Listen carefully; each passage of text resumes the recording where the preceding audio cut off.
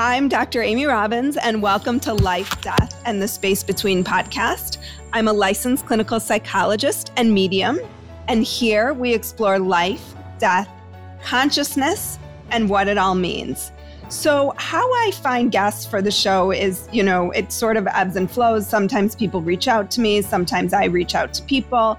I saw this book come across my Instagram feed, The Awakened Brain. It wasn't out yet. I think it was last week and it just got released. And I thought I need to have this woman on my podcast.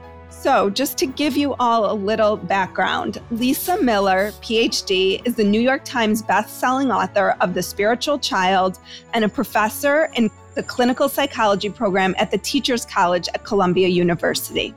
She's the founder and director of the Spiritual Mind-Body Institute, the first Ivy League graduate program and research institute in spirituality and psychology, and has held over a decade of joint appointments in the Department of Psychiatry at Columbia University Medical School. Her innovative research has been published in more than 100 peer-reviewed articles in leading journals, including Cerebral Cortex. Who knew there was a journal called Cerebral Cortex? I probably should, but I don't.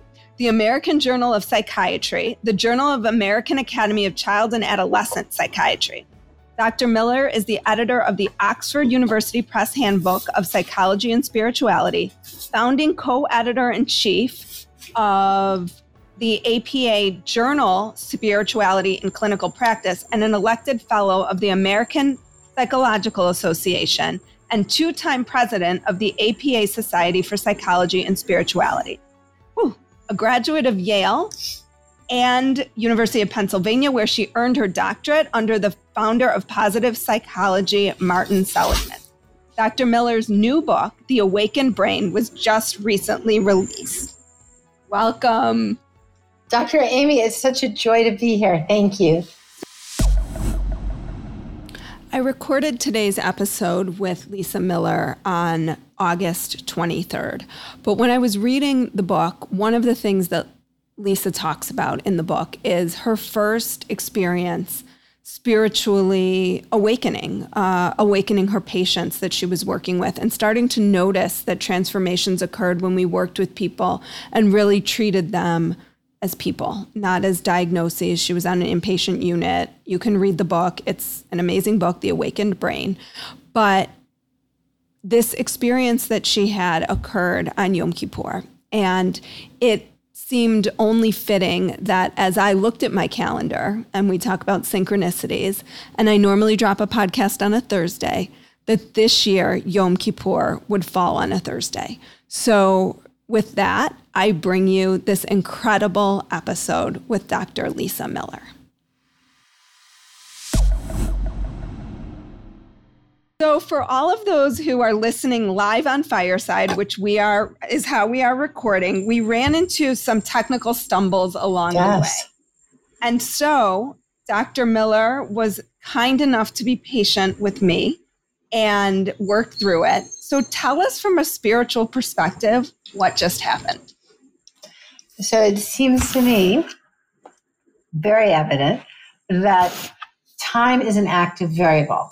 Very often when we agree that we're going to start promptly at X, and there's somehow, despite A plus B plus C being all lined up and meticulously prepared and everything being all systems go, there's a surprising hiccup. There's an impasse, and it's X plus 1 and X plus 2, and we can't do anything. That is, without exception, to our benefit. That is the exact type of energetic impasse, the sort of dialogue with the living nature of life, the deep spirit in life, that says now is not the time. Time is an active agent. It's a catalyst. Rather, now, Y, Z, A, B is the time. So this moment now, Amy, is our better time for our discussion. Perfect. And I don't know why. It could be that someone's more ready to hear something, or something may come to your mind or my mind now, but might not have earlier. The condensed high pixel information that only over time we could sort of ferret out and untangle with our analytical mind is all at play in the instant. So the best I have found to be the response is to say, wow, the right time will happen. Well, and what a freeing way to live, right? It's like it puts you really into the now. It's like whatever's happening is okay because this isn't the right time. Or, sometimes if I'm in a rush to get somewhere, I think, okay, I'm just going to trust that there's some divine power that is making this harder for me to get there when I need to, because there's a reason for that. And what an accurate perception of our relationship to life. Life is like the winds or the river. It is moving. It is full of waves. Life is very, very much alive, very dynamic. So by way of analogy, like a pilot, the pilot doesn't control the weather. The pilot doesn't say, I'd like it to be sunny, therefore it should be sunny today. A pilot develops skills in navigation. And that's really our opportunity, is to develop our skills in navigation, that we have a beautiful dialogue, a two-way dialogue with life. We don't control life. We don't tell life what to do. But life is very much alive, and there's a living relationship. That is using an awakened awareness. We're actually hardwired to be able to use our awakened brain to do exactly what we're doing here and now, which is say, yes, here's the opening in life. Let's go with what's really true. Excuse me. So let's back up for a little. And I just want to encourage anybody who hasn't watched your TED Talk yet to watch it. It's on your website. It's so incredible and moving and heartfelt and spiritual and beautiful. So I know we'll probably touch on some of those pieces, but I really want to give a shout out to you going out to people. Thank you, Amy. And watching that. But let's start with, how did you get into your journey of spirituality? Because in reading your book, I felt like I was almost reading about myself in so many ways. Beautiful. Amy, I'm so glad to hear you say that. The Awakened Brain, my book, The Awakened Brain, is actually the culmination of 25 years of research. And equally importantly, interwoven with those 25 years of research, 25 years of life. And I have found that men and women alike, but particularly women, already tend to see life through a spiritual lens. That we now have neuroscience, good peer-reviewed neuroscience to say, yes, is a inherent, important part of our brain, the awakened brain, has been well used by women for a very long time, but we tend to use it offline. We tend to be forthcoming about our awareness of synchronicity, that we really most accurately, have full lives, bright lives, surprising good lives when we live in dialogue with life, when we don't try to control life, that we count on synchronicity, inner knowing, mystical experience.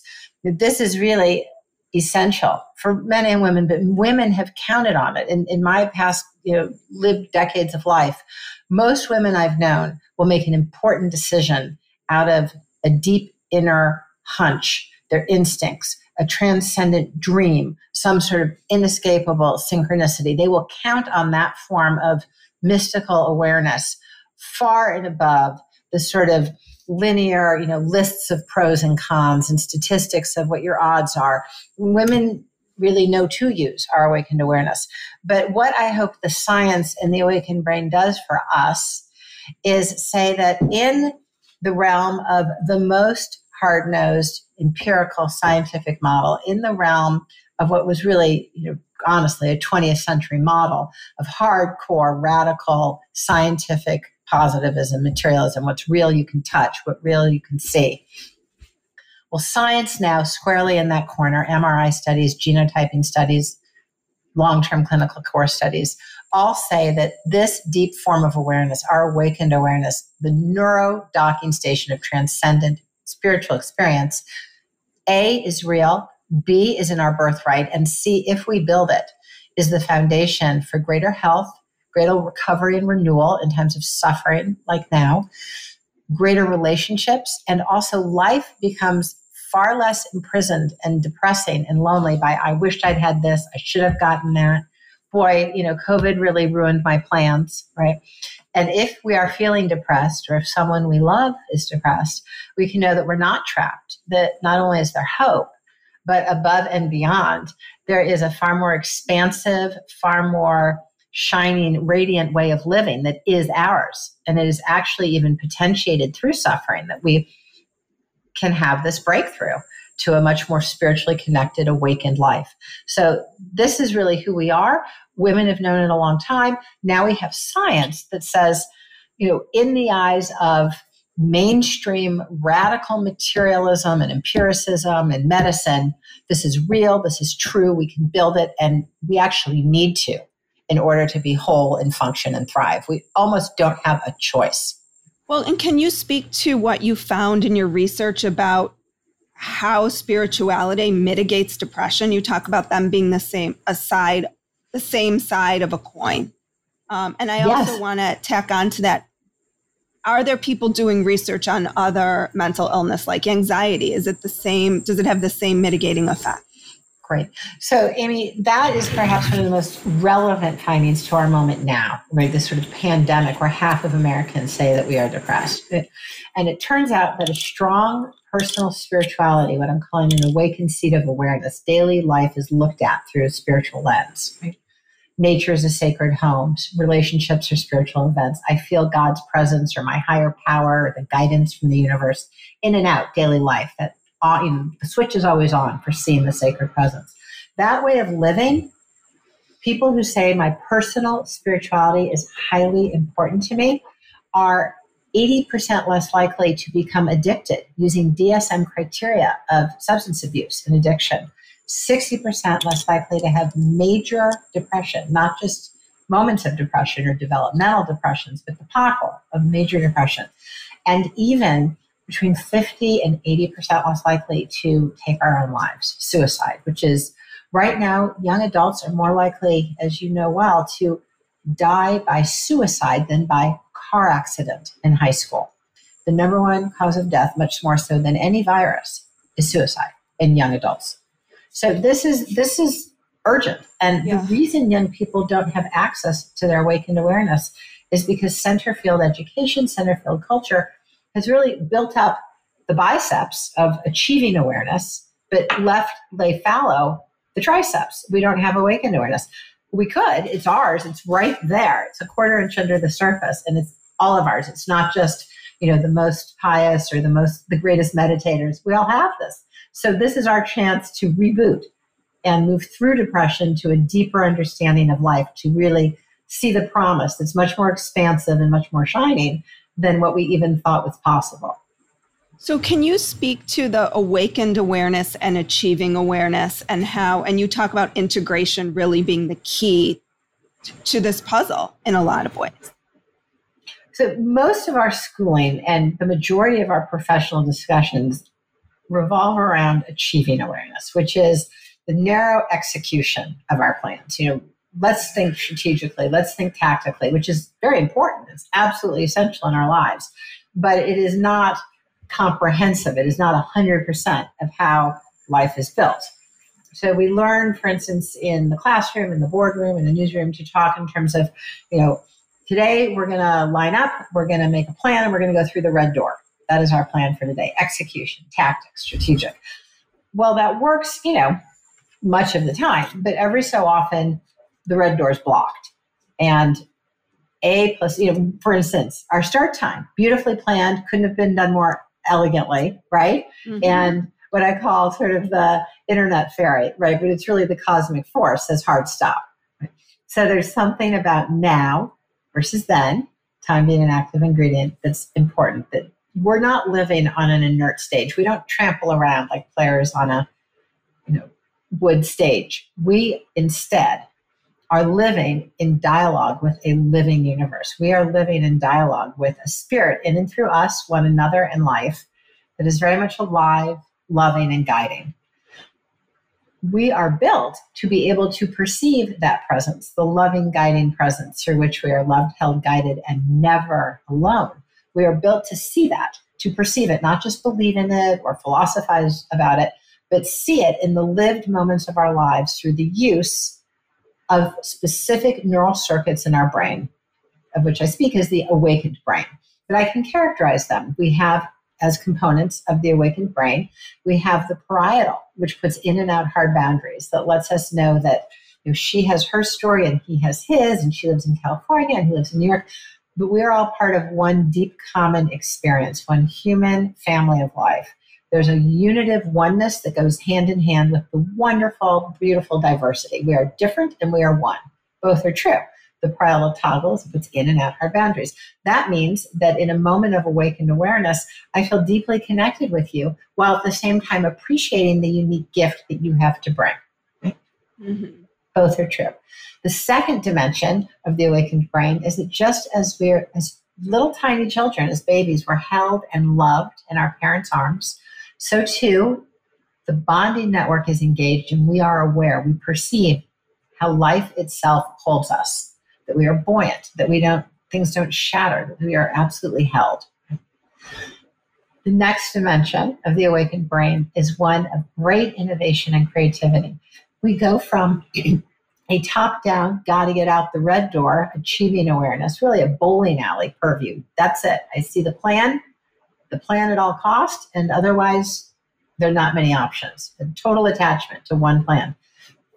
From the dorsal to the ventral, bottom-up attention network. And when we do that, suddenly there's a broad range of information. There's so much more to see. There's so much more to know. And most people claim that the right answer pops. The direction for them opens. So through these forms of awareness, we see, feel, and know that we are loved, guided, held, and never alone. Now, the fourth and only one of the four is shared with mindfulness, which is in order to really have crossed the threshold into spiritual awakening, awakened awareness, we need to be present. And one way to do that is through mindfulness, another is through a walk in nature, centering. But in order to disengage the default mode network, in order to stop worried about, did the check clear and why did he say that to me and did I make the right answer? But let that go, be present, align with the force, the spirit through life, and all else boots up the awakened brain. So at what point does this get turned off for us? Because we must start with it fully ready to engage. And then, I think you talk about the achieving brain and as a culture, we're so achievement driven. It's like, how do we get out of this horrible cycle that we've created as a society, that what matters is achieve, and not be. Yes, right. Do, as right. Opposed to being. And being is, of course, the awakened perspective. The awakened awareness is a receptive form of knowing where we catch in our catcher's mitt inspiration. We catch the thought we would never otherwise have had, or the creative solution, or the innovative direction for our business or our families or our own personal growth. Mm-hmm. It is the quantum leap, right, that is being given to us through the loving, guiding presence, the consciousness field, God, the hand, the spirit. Well, I could walk right by that if I'm not paying any attention, or if I get a glimpse, a tiny hit, but ignore it. I don't treat intuition as hard knowing. It's extremely important that when we have a gut instinct, when we have a flash, when a memory or a vision or a dream comes, or there's a synchronicity, that we pause and say, wow, that was a gift. What say you, synchronicity? What say you, dream? Let it open up and speak to us. And in that way, we engage the dialogue with the consciousness field, with spirit, the hand, the presence. So you're absolutely right. How did we go so wrong? Well, I think in school, there's about 98% of our time spent in achieving awareness. If I'm asked, what is the answer, Lisa? And I say, well, the answer is 7. How do you know that? Point on the page where you know that. The idea that it just popped in my mind, or I had a dream last night, 777, or there's only one answer, and it's the discursive linear material answer. Now that's one answer, and that's a form of knowing, and it's important. I use it every day as a scientist, but it is not by itself sufficient to answer big questions. We are knowers in many forms, and we need the empiricist and scientist, and we need at our table of awareness the logician, but equally we need the intuitive, we need the mystic, we need all forms of human knowing, all of which we are hardwired to have and use. But what is at our fingertips, what we must choose to engage, is to allow our different forms of knowing to speak with one another, to ask a question of my head, but get the answer with my heart. My earphone fell out. Can you hear me like this? I can hear you perfectly. You can hear me. You can hear me with one earphone. Good. Okay. So can I ask a question of my head? Where do I need to go? Do I really want to take this job? Do I really want to marry him? Big questions. And instead of hammering out my list for the 10th time, pros and cons and spinning in cycles in the default mode network, allow inspiration to bring forth clarity. Suddenly I had a dream. Suddenly I just knew in my gut. These are how the big decisions need to be made. And I'm talking about personal life decisions, but equally I'm talking about decisions in the boardroom, decisions with foreign policy. If we use just a tiny little splintered shard of our brain, we will not make the best decision. The awakened decision that involves both awakened and achieving awareness, different forms of knowing, toggling back and forth, informing each other, that is a good decision. People who live that way literally have myelinated tracks, paved highways between the different regions of their brain. They have what is in the vision of neuroscience, a better brain, because they avail themselves of all regions of the brain. The awakened decision that integrates intuition, empiricism, logic, mystical awareness is a better decision. It's win-win. It's more ethical and more pragmatic. And it is something more innovative than looking over the shoulder of yesterday with yesterday's knowledge I could have derived. It has condensed high pixel information. So how do people learn to trust that? Because I think a lot of times people say, well, I had a gut instinct. I shouldn't have done that, or I shouldn't have married that person, or I shouldn't have taken that job. But I knew all along. Right. I knew all along. Right.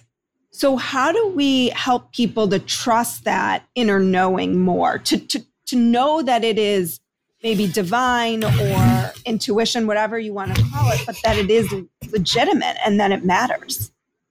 And that it is going to bring them a far more expansive, far more bright and meaningful life. It is a much more inspired life. Not only do we get up out of the dark times, there's much more upside for us, everyone around us, and our projects and enterprises and companies and service, everything. Okay. So I think the first piece you just said so beautifully, which is we all have a moment of knowing we should have listened to our gut, right? That we've had moments of direct knowing, of intuition, inspiration. And certainly most of us have at some point heard it and not listened to it to the cost of ourselves and everyone around us, right? So that's hard evidence right there. Right? The concomitants of knowing and doing otherwise to the loss and disappointment. That is one opportunity of learning. And yes, it will come back again in the next 3 days. You will have another gut instinct. That's not a fait accompli. That's not the period at the end of the sentence. That's your learning. And you have tomorrow, probably today, another chance, a gut instinct of what's true. I really should turn left. Every day I go right, but something just feels left. Or something about the way this animal is looking at me, or something about why am I seeing her? I haven't seen her in 4 years since I first brought my child to nursery school. This type of why now? Why now? What now? When you feel a hit, when you feel a ping, that is a gift. I think it's a sacred gift, but whatever your cosmology about it, that is a high pixel form of knowing that is more right, more true. So to squander that, would be a terrible loss. We've learned that. That was our learning. Instead, why don't we say, wow, okay, I'm going to sit with that now. I'm going to clear literally 3 minutes and sit with the fact that, I've been very, very worried about my son's next job. I'm just walking through the park and there's a mother holding her little son, laughing their heads off. What does that mean? What does that mean? I've been spinning. My past few calls with my son have been, do you have your summer internship? What are you going to do? I think what that means is that our relationship is really about joy. Our relationship is about love. And there's a lot of people you can get a career advice from. But I'm the only one in the world who holds him up, looks in his eyes, and laughs until we cry. Mm-hmm. So let's hit reset. And next time I call my son, which is in about 2 minutes, because having just had that synchronicity, it's going to be about pure joy. And sure enough, from that will, of course, come the right job. The outward stuff falls in place when we follow the truth. Well, and it's such a beautiful, it really is a beautiful way to live. And certainly how I've come to live doesn't mean I don't have moments of like that anxiety or that like trying to push through. And then the reminder about, okay, trust. You just have to trust that life is going to lay out for you what you need.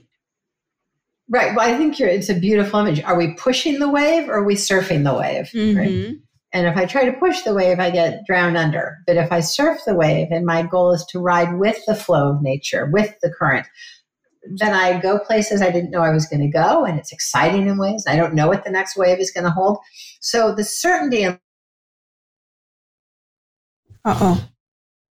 Wait, I lost you for a second.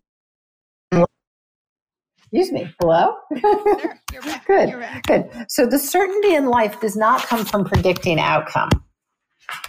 What I can do in life is develop a stance so that what is certain is that I am in a deep relationship with life and that life is loving and holding, that I'm on a journey, that life is guided, and that I'm never alone. I'm embraced and buoyant. But I don't know where it's going to go. And I don't know what my son's going to do, or for that matter, in 3 years, what I'm going to do. But I do know that if I open my heart and I live with deep presence and witness, and I decide to treat other people within the direction of the nature of life, that we show up for one another in a way that is loving and guiding and never leaves anyone alone, then we are part of this symphony of life. And the path opens up in non-linear, non-discursive ways. It opens up in the realm of miracles and unforeseen opportunities and magnificent surprises.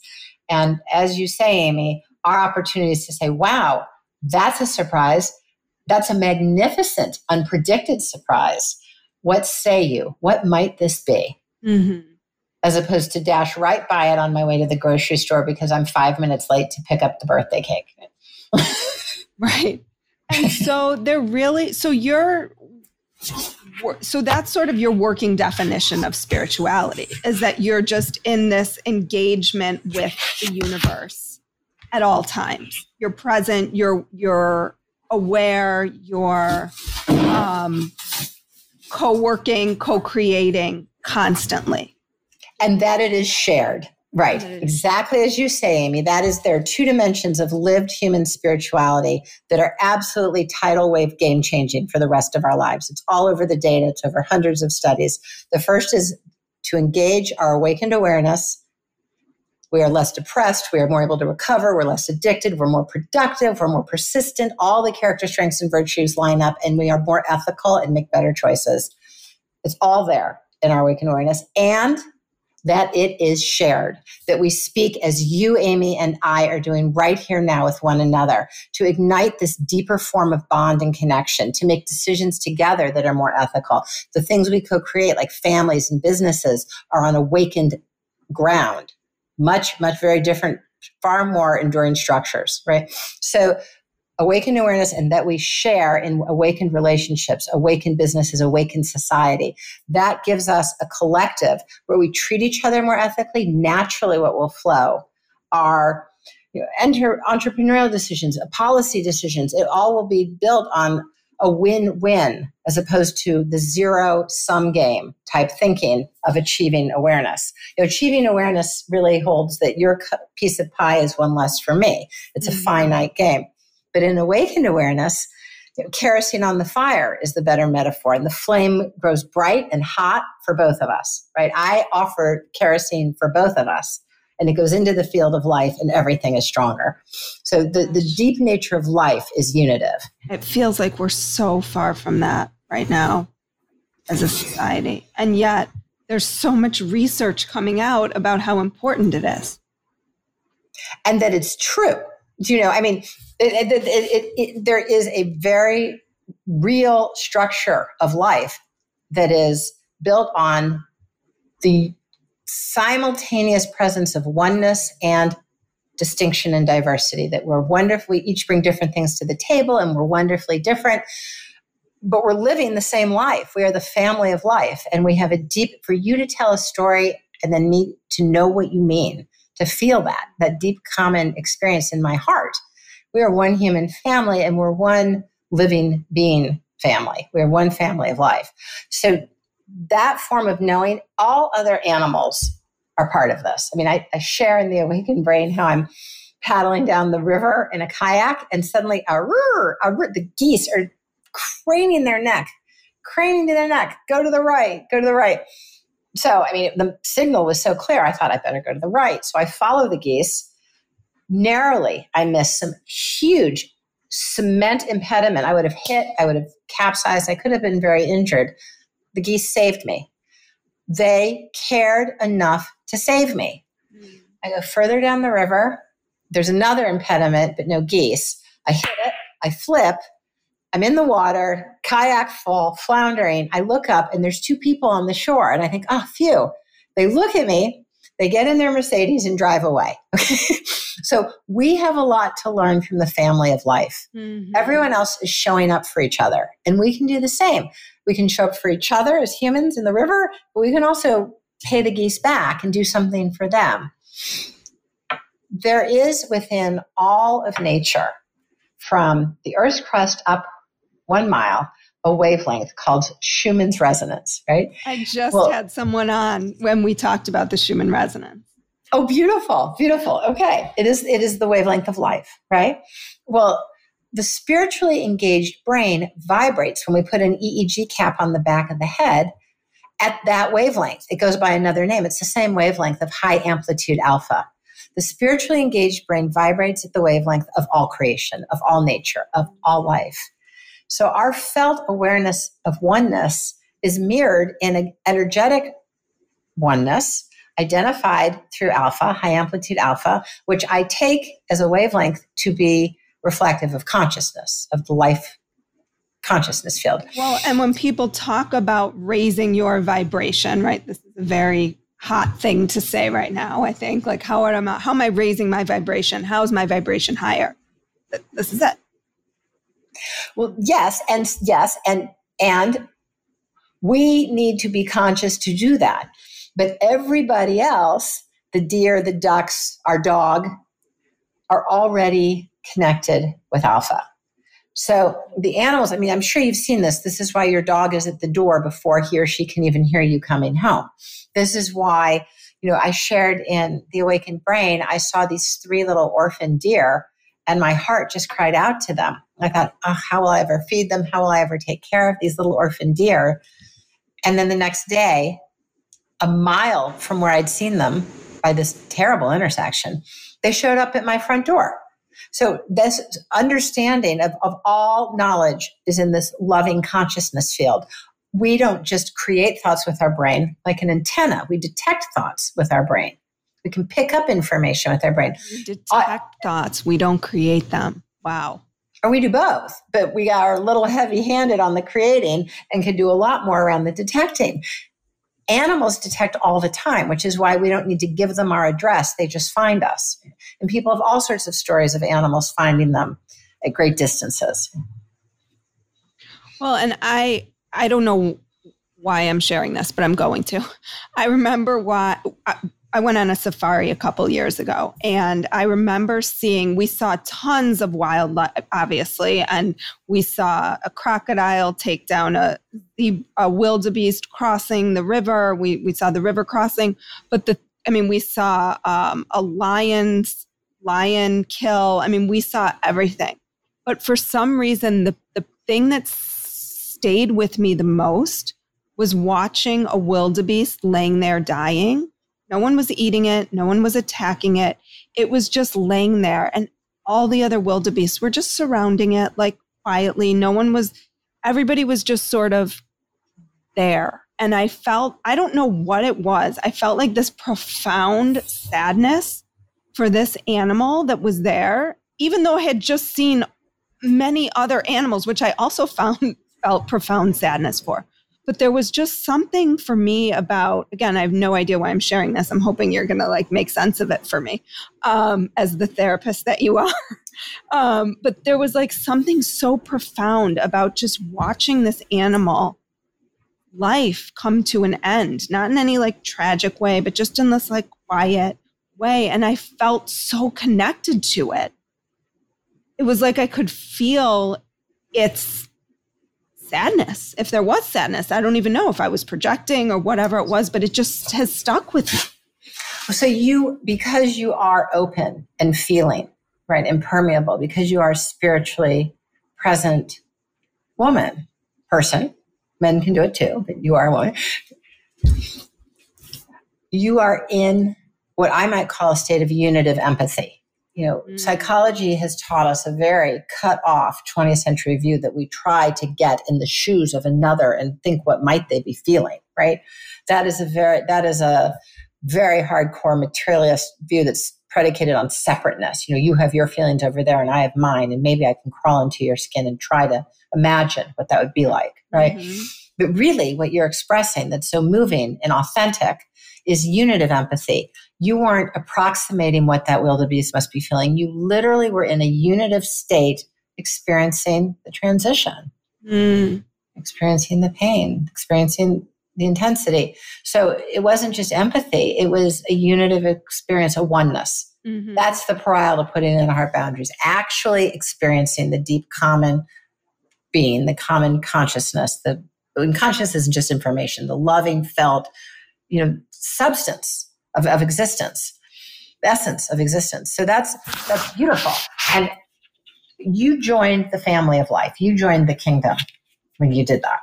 I'll share with you a story that I take to be somewhat resonant. In the book, I talk about Isaiah, my son, the miracle, who I don't want to spoil the book, but it was quite unprobabilistic. Or the TED Talk. But it was quite unprobabilistic that the miracle of Isaiah came into our lives. Well, Isaiah was about 4, and he saw in our yard a little dead bird, frozen, frigid. And he scooped up the bird and built what really looked very much like an Egyptian funeral pyre in miniature. He laid a shoebox with big, broad leaves and placed in the middle the little bird, walked over to the river. It resembled the Nile, and sent the little bird down the river in the coffin. As the bird travels down the river, arr, arr, arr, the sky opens up and dozens of birds in unison, arr, arr, as this bird transitions from this world to the next. So all those birds were acutely aware of the transition between this world and the next, the migration of our awareness of spirit, soul. Isaiah participated in the family of life, in the bird community. He was the one who arranged the funeral and pyre and sent the bird down the river. That depth of connection is ultimate living. What you experienced on the safari is ultimate living. That's our chance of our lifetime to really come together, where we show up, everyone of all living beings, loved, seen, guided, never alone. Why is this more difficult for men to tap into? The data shows that women and men have this, but it is actually over 50% more common in women. So I'm not entirely sure why, and science doesn't answer entirely why, but I think there's 2 dimensions. The first is that oxytocin has a lot to do with the bonding network, and that is not a claim of biological reductionism. The point is rather that in the deep female nature, of which men have some, right, there is a sense that in life, in incarnation, in going from consciousness or spirit into form through us, through our bodies, we join with certainly every other living being, a mama whale, a mama lion, but also the deepest sort of axiom of life, which is to go from consciousness into matter, right? Incarnation. That is the foundational story of life on earth, to go from intention and word into form. So we are part of this journey into life. And men are too, but women are very immediately. And the biological markers of things like oxytocin are simply markers of how we are built to both do this and feel this and know this. Oxytocin affects multiple systems in the body. Okay, that's one truth. But the other is that we all have male and female, so to speak, what I might call achieving an awakened awareness. We all have both. And there is there is a subculture among women to speak this way. When I first wrote the first essay I'd ever written for academia in a strong narrative of awakened awareness, I talked about my youngest child. It was a story of synchronicity. It was really a very awakened perspective essay to be publishing in academia. It was about symbolic living. And I basically was working all day in the library. I went back, I worked a second day in the library. I ran to the ladies' room real quick, went to grab my coffee, and realized I'd left my essay in the ladies' room. So I run back and I'm knocking on the door and it's locked. And I knock again. I don't want to be rude. I wonder if someone's sick or maybe they're elder, And finally, after about 20 minutes, this woman comes out and I said, "Oh, I'm so sorry to keep knocking. My essay was in there." She said, "You wrote this?" I said, "Yeah." She said, "This is how I think all the time." She had locked the bathroom door to be able to be with the thought of living in synchronicity, living in awakened awareness. Women think that way all the time. It's in female culture. And yet it is often, as we started to talked about in the ladies' room. It's talked about over coffee or around extreme moments like, my father's dying. But this way of knowing is everybody's.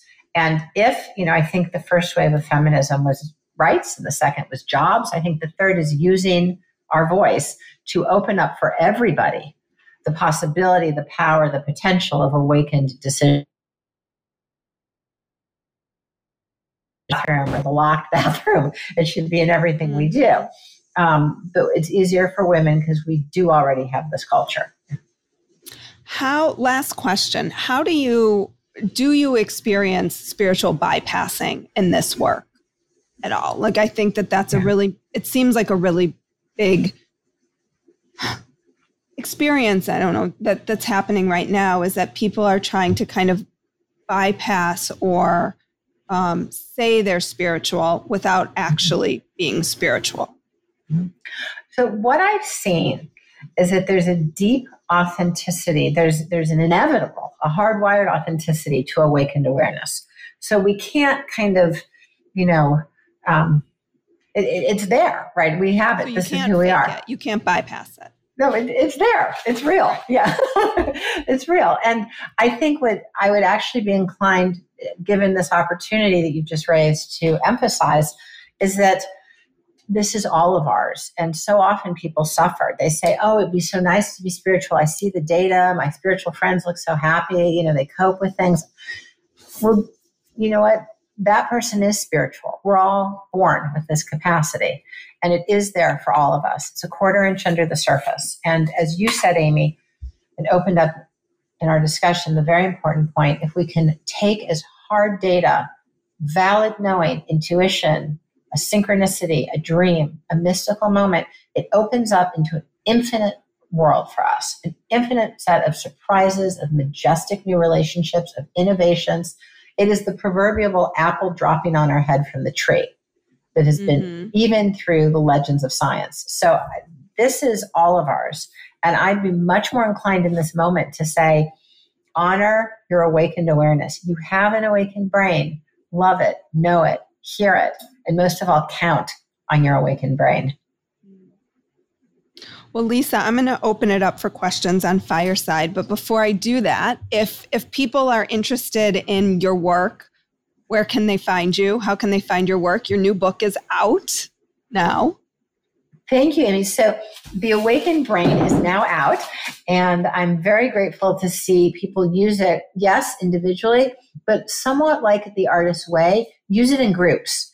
The Awakened Brain is based on three things: science, personal memoir, mine and others, people who are leaders in society, like Tim Shriver, who runs Special Olympics, Stephen Rockefeller, who wrote the Earth Charter, that every living being has rights, just like we have human rights.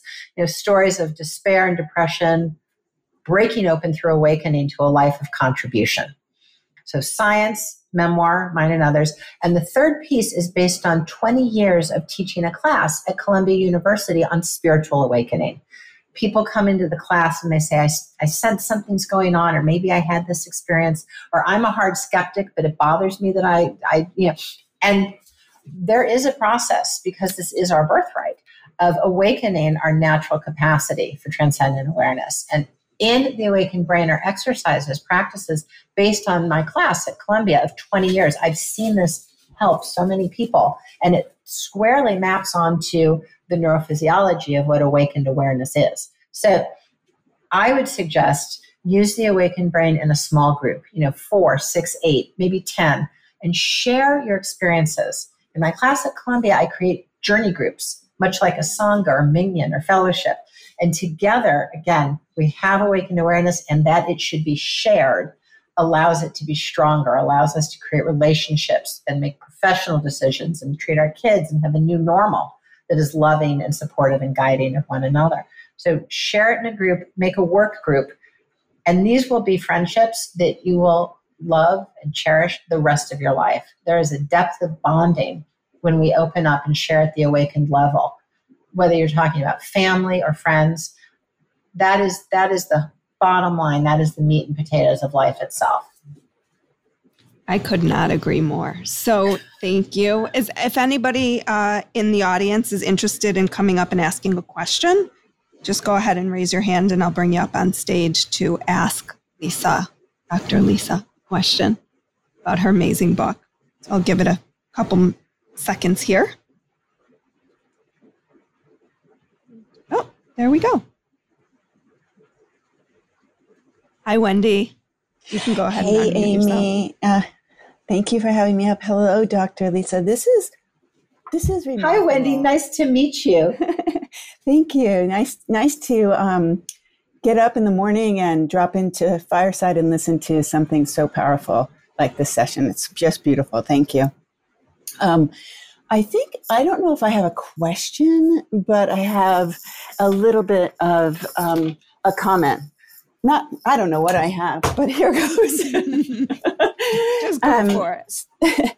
So this is going to sound weird to everybody in the audience, but I'm just going to be very upfront.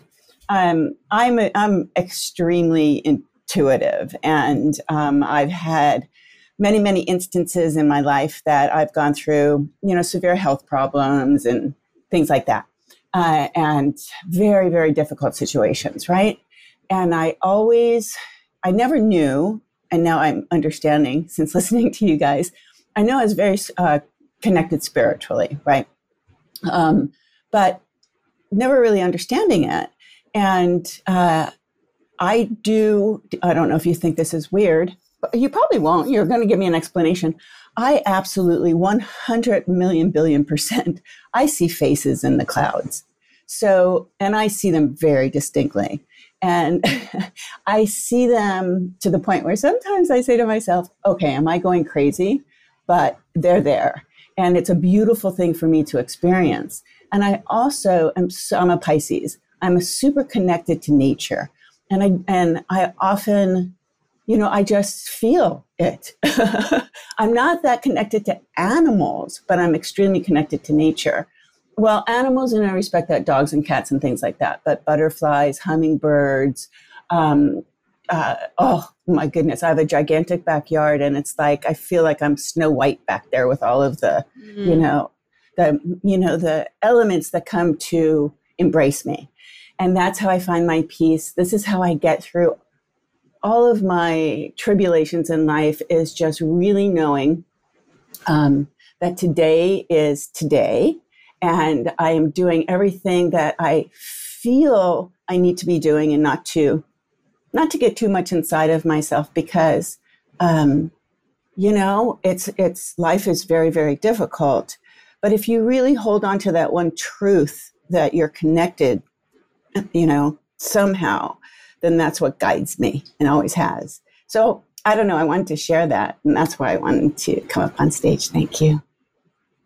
Thank you for sharing that. And I think, I don't know, Lisa, if you have anything to say to that, but I think one of the things that I'm finding is everybody sort of has their own spiritual superpower, or whatever you want to call it. I sort of think of it as like a specialty area. Like they have a way of connecting, just like we're psychologists and other people are lawyers and bankers and trainers, and like people have things that they're more pulled to than others. And I'm finding that more and more in my own work. Like there's certain things that really resonate with me in the spiritual space, and other things that don't resonate with me as much. And that doesn't mean I'm not spiritual. It just means how I understand this work is different than how someone else does. So, Wendy, I want to tell you that you are living an awakened life. Your image of Snow White in the garden, where you feed fellow living beings and you're in relationship with little squirrels and trees and plants. And this notion that you are in relationship with the deep consciousness, with the spirit in and through all life, that is an awakened life that you lead. And it's beautiful.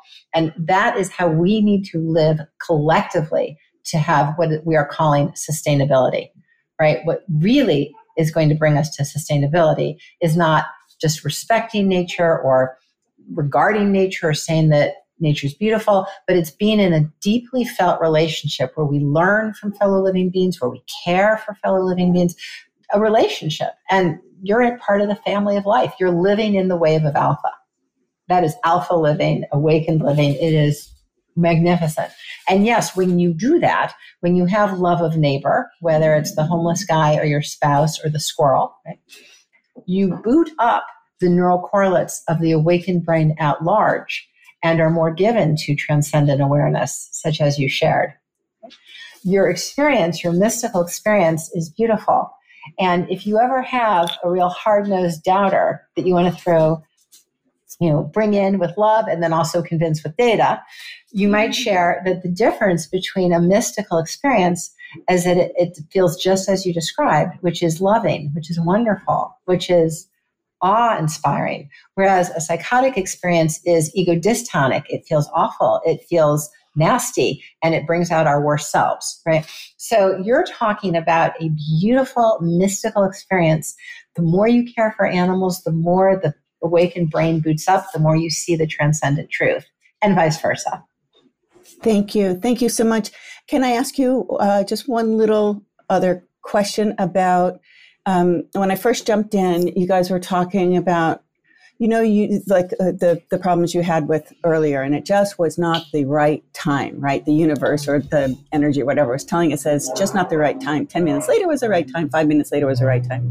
So when I'm sitting down and I have been struggling with this one content, and for some reason, I just cannot finish it. It's not that I don't have the time. It's not that it's not good, but for something is stopping me from actually finishing it, right? Do you have any words of wisdom about something like that? Is it just not the right time? Am I being told, you know what, put that on the side. It's not the right time. Go focus on something else, which is what I end up doing usually, because I'm trying to listen to what's happening in my world. What do you say about that? If I might ask. Do you want to do a practice? Should we do a practice? Sure. Does that work? Sure. A spiritual visualization. Just be respectful of your time because I know you had to hop off. I'm okay. I have another good solid 5 minutes if that works. Yeah. Okay. And we have one more question too. So. Okay. Good. Perfect. So Wendy, there's in the Awakened Brain, I share a few practices. I'm going to do one right now, given what else you've shared about your life. Okay. I'm going to invite you to take 5 breaths, close your eyes, clear out your inner space, and invite. And everybody can do this, right? Absolutely. This is in the language of life. And of course, it's always an invitation, never a prescription, right? If it feels right in your own inner wisdom, this invitation.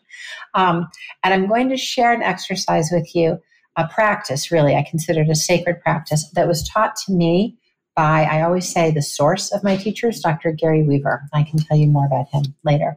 Okay, so spiritual visualization, 5 breaths, clear out your inner space.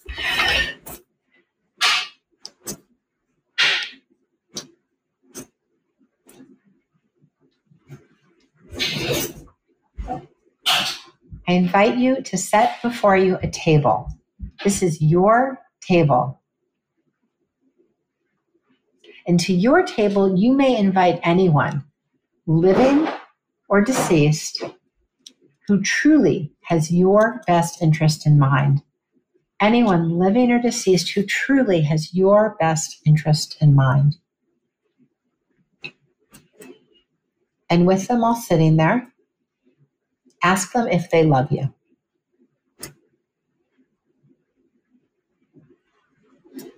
And now you may invite your higher self, your true self, much more than anything you've done or not done, anything you have or don't have. your true, eternal, higher self, and ask you if he loves you.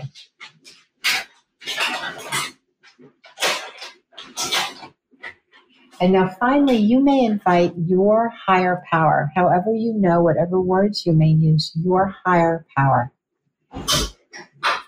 And ask your higher power if they love you.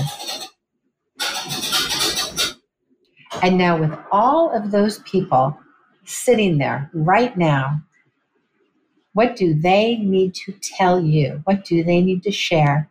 What do you need to know right now?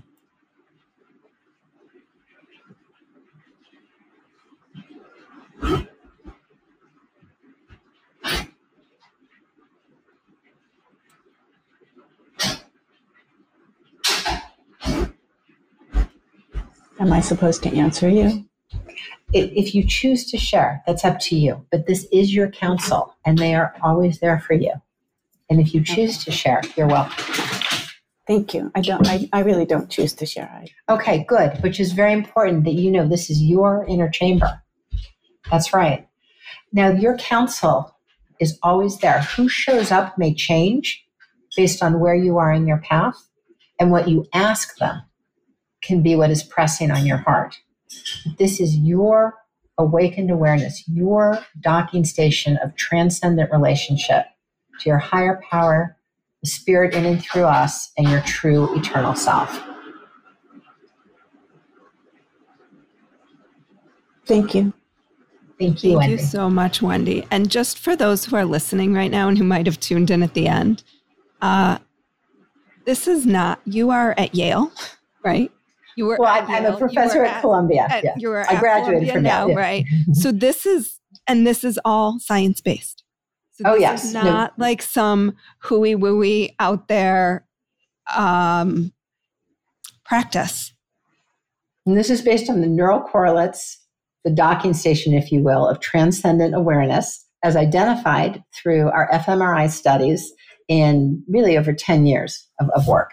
Yes. So there you have it. Okay, one more question, PJ. Hi, thanks for taking my question. This is all fascinating and I'm loving it.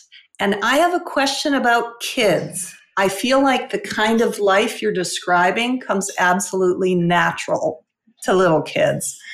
And what can we do as adults around kids in our society to help them evolve and grow kind of in this way, to help them,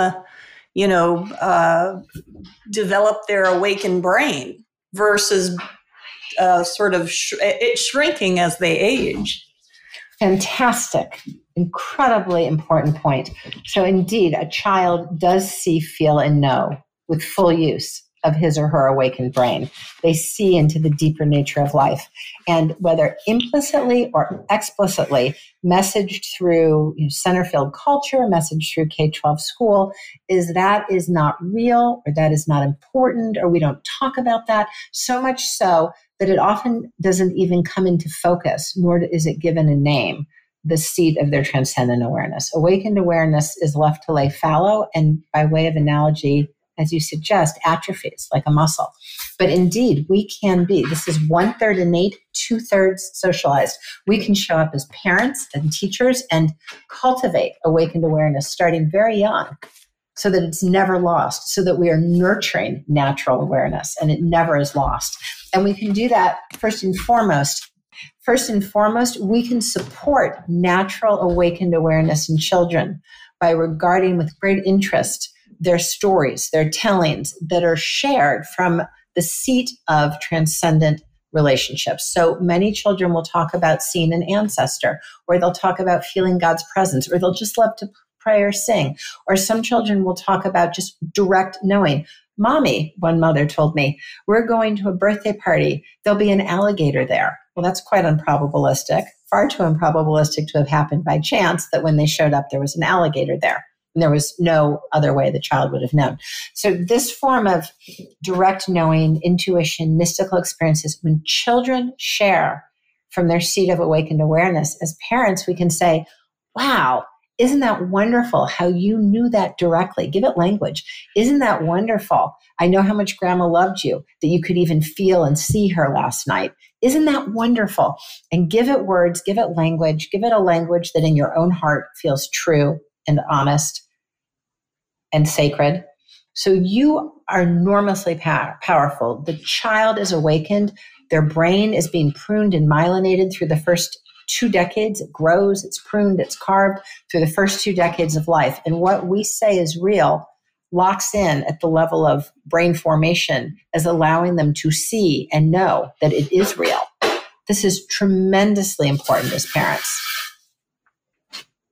The other thing we can do, if I might, one other point, is that because you sound like an awakened woman, and I know Amy is an awakened woman, and they're awakened my person. People. This is my person.